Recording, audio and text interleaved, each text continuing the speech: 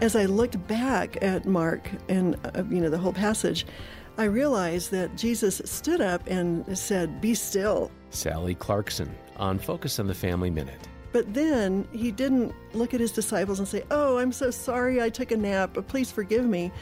But he said, "Where is your faith?" And when I look at being a parent of adult children now, and when I look at my own life, I realize that that was kind of, I think, a testing ground for what would happen in their future. They were all going to die violent deaths for the sake of Christ.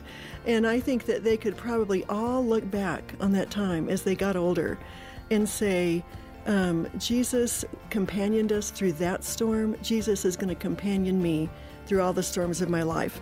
You can hear more insights from Sally Clarkson today at FamilyMinute.org. It can be challenging to inspire your community to see life the way God sees it. So what's the solution?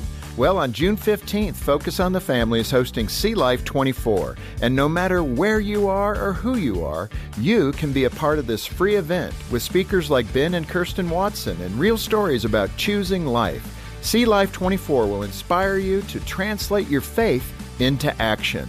Register today at seelife24.org.